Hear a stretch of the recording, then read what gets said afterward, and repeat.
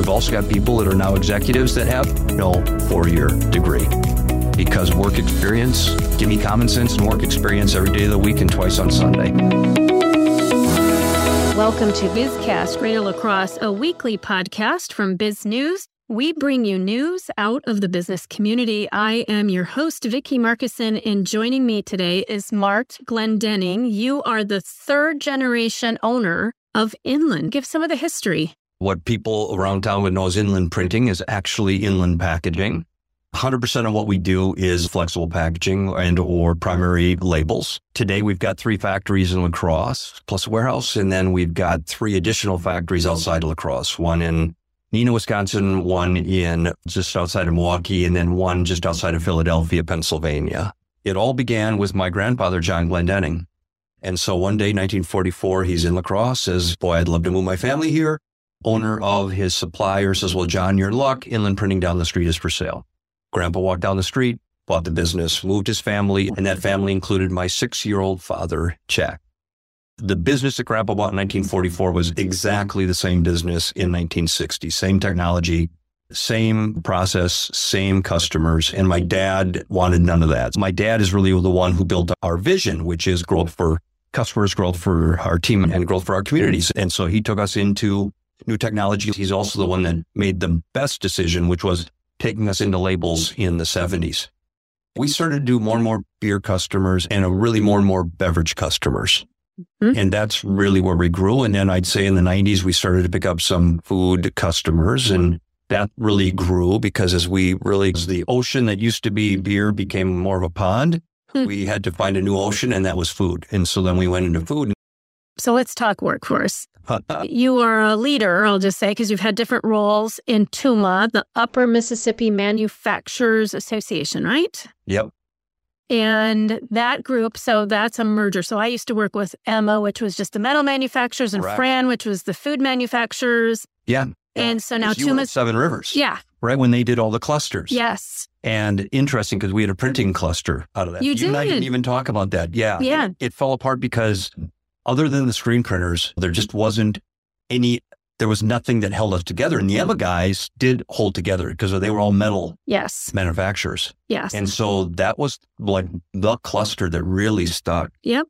And we actually used them to grow into TUMA, and which is pretty cool, right? So is that neat? Because it's a great idea. The idea to get like-minded people to band together, even though their products are extremely different, is, I think, a really powerful tool. And we talked earlier, I always equated to a circus tent. I'm interested in a really big circus tent. I think we want to attract, whether it's new people moving into the Coulee region and or certainly students, get as many kids excited about all the different opportunities in manufacturing. And the cool thing about manufacturing is, I'm a manufacturer, so I love it anyway, but we have so many different career paths in manufacturing. And I don't think people really understand that. So forget the factory floor. We have sales and marketing and finance and accounting and human resources and purchasing and IT and engineering and on, right? So we've got all of these office careers, and we're very lucky in our area to have TC and UWL and Viterbo. And so that's been really wonderful to be able to stock our office space.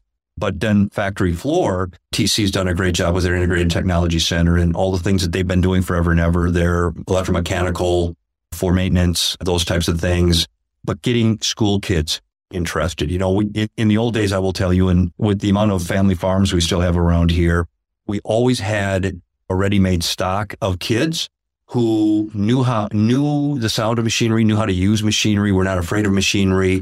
And typically a day of working at Inland was a heck of a lot easier day of milking cows. Yes. Right. Without a doubt. And I think we've lost a bit of that. And so the important part of, I think, groups like TUMA is to connect back into schools and allow teachers, first teachers, then students, and just as importantly, parents to see what manufacturing is today. Because I will tell you the whole dirty, dark, and dangerous still is there because a lot of the kids haven't seen modern manufacturing. A lot of parents haven't seen modern manufacturing, but a lot of parents worked in dirty, dark, dangerous. And I will tell you, it's just today, it's anything but.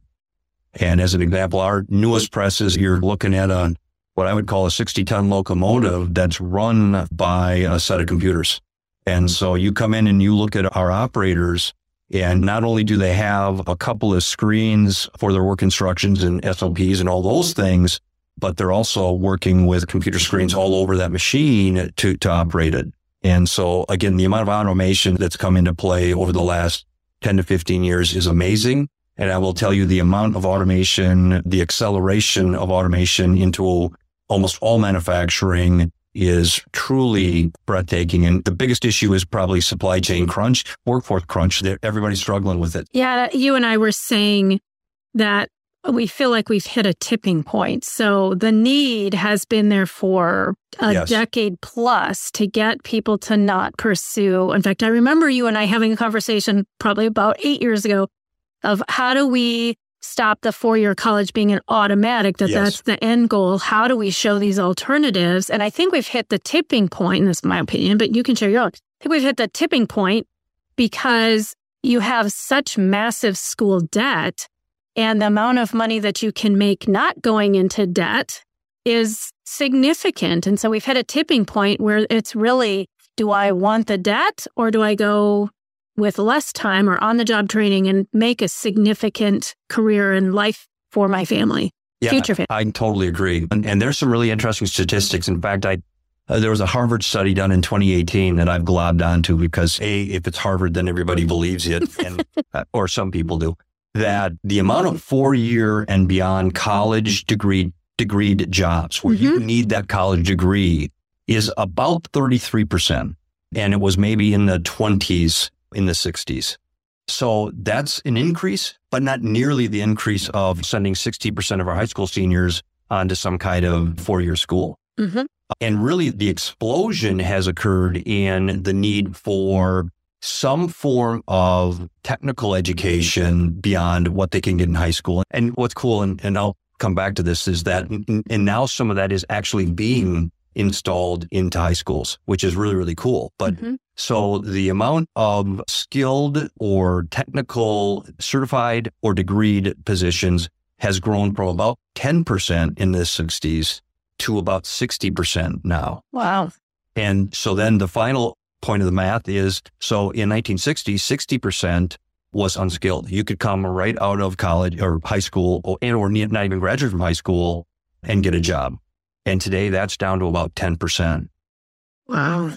Especially, and again, this is based upon what you would call a career job. So, and I think that absolutely fits the profile that we look at when we look at what we need in our business. And quite honestly, we're trying to, the goal is to really eliminate the unskilled need and make sure that everything that we have is really a great job, or really we think in terms of a professional job. Sure. And the interesting thing about TUMA is it's that collective need, right? So you have, obviously, Inland has resources. You can try to make these inroads, but by showing mass and uniting, you can have a bigger impact. I know there's federal grants saying, there's a cluster of manufacturing in this area. Let's provide some workforce training grants. Can you explain the benefits of TUMA? Yeah, so that is a huge benefit. Grant givers have become much smarter around wanting to see folks working together. They want to see, again, that bigger tent. So the larger tent, you're able to show that, hey, this has broad appeal. This isn't just a fraction of the potential workforce. This is broad appeal across a lot of the potential workforce. That's much more enticing to people that are trying to give money to things. And you and I talked earlier too about Wisconsin, the whole ACP, Academic and Career Planning. That getting really traction into high schools has been fun to see. And it got not back again. You and I talked a little about COVID. It certainly knocked a lot of things back, but it's coming on hot and heavy. And then the whole idea of youth apprenticeship, the whole idea of work experience, actual work experience in potential careers is really exciting. And I will tell you that unites the TUMA members because we do tours. All of us, we've got a couple of youth apprenticeship going right now, and we're working on actually creating our own in a couple of high need areas as an example. And then, like I said, there's no welding at Inland. So if you want to be a welder, it's great that I've got other partner manufacturers within TUMA who do welding. And the other thing is, what a kid thinks he wants to do in 8th grade or 9th grade is welding. maybe by the time he's a senior, he would prefer to be a printer or doing a graphic artist or whatever. So that's the other thing. You want that big tent so that you can get multiple experiences. And this isn't quite what I thought it was going to be. Yeah, I like this a lot better. And that's why I think you want the big tent. Yeah. And you want the flexibility for them to do that exploration before they spend $1 on higher education. Not that there's anything wrong with that higher education, but... And we're going to need it, right? But we don't need it to the extent that it's grown. And the old days, a 4-year degree got you a good job. That was true 30, 40 years ago, but it cost a lot less too. And so today, if you're not getting a specific skill out of your 4-year degree, quite honestly, you're foolish to go to college. And it just actually absolutely crazy. And quite honestly, you come to Inland as, let's say you youth apprenticeship in high school with Inland and you show promise. You're going to have a job with good money right out of high school. And then let's say you show additional aptitude and maybe, hey, I started out on this machine and now I want to fix those machines. We're going to send you to TC and you're going to get a 2-year degree on our dime. And then you show competence in that career and all of a sudden hey, I want to manage people. We send people to then get their 2+2 and now get a management degree. And we're happy to do it. And we've also got people that are now executives that have no 4-year degree because work experience, I will give me common sense and work experience every day of the week and twice on Sunday. Yeah. So it's been interesting over the last, I'd say 10 years to see federal programs, state programs really embracing how do we develop the ACP, Academic Career Plan. Yep, ACP. Yeah. So they have to identify what career their abilities and their interests align with. There's now going to be some workforce requirements, actually getting jobs as graduation requirement. I know this because you told me this, so I don't look like I'm the expert, but... You regurgitated that very well. I did, thank you. Thanks for the word. So the point, though, is that there's actually a pathway that they understand where they're headed and can get some applied knowledge, get their hands wet, get their brains engaged. That's scary. Do you know it's actually called pathways? They're career pathways. Yeah. I had kids on those career pathways. Okay. So they were part of that. Yeah. It's exactly it. And the cool thing is there's 11 already identified in Wisconsin. Mm-hmm. The cool thing about being a manufacturer is 8 of those 11 pathways, we have those careers in manufacturing. Mm-hmm. So that's really, really cool. This has been BizCast Greater La Crosse with my guest, Mark Glendenning, owner of Inland Packaging. I'm your host, Vicki Markison. We'll catch you next week.